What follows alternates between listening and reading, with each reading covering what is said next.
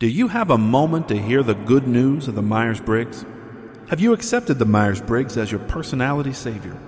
It's the Department 12 podcast, brothers and sisters. Stay tuned. Your soul may be at stake.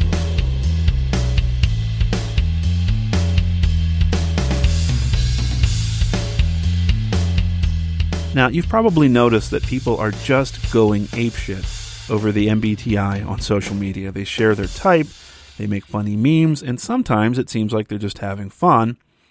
But a lot of people seem to be taking this thing pretty seriously. They're posting it on dating sites, using it in their username.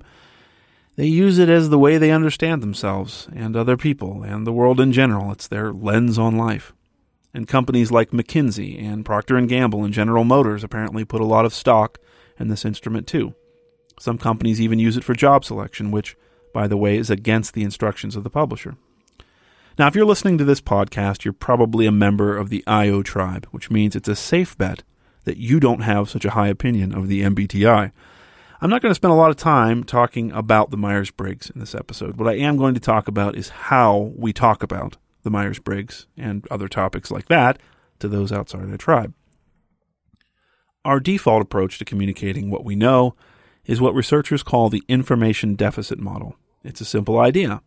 The reason people are wrong is because they don't have the facts. And if we give them the facts, they'll change their minds.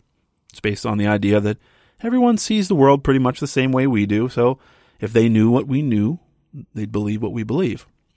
And it doesn't work. It doesn't work in politics. It doesn't work in vaccine debates. And it sure as hell doesn't work for us either, whether it comes to the Myers-Briggs or unstructured job interviews or any other topic in which we disagree with other people outside our tribe.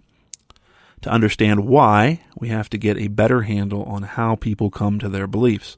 Think back, for example, to how you came to your belief that the Myers-Briggs is not a very effective instrument in the first place. Did you start off with a neutral opinion and gather the literature and read all the peer-reviewed studies and then land on some carefully reasoned belief after all that? Or did you first come to believe this because you heard a professor or a graduate student or some other member of our tribe express that opinion, either in real life or on social media? You might have come to this belief before you even looked at the first bit of data about it. We tend to give a lot of weight to the opinions and arguments of people in our own tribes, and we tend to reject or downplay the opinions or arguments offered by those outside our tribe. We don't change our minds generally because someone outside our tribe starts dumping facts on us, and we certainly don't change our minds because people insult us. I mean, can you think of the last opinion you changed because some random stranger on Twitter made fun of you? So we're probably not going to change anyone's mind about the Myers-Briggs or anything else with the information deficit model or by making fun of them, which is the other thing that we tend to do in social media. To change their minds, we have to earn their ears. People don't listen to those outside their tribe, so we have to get inside their tribe.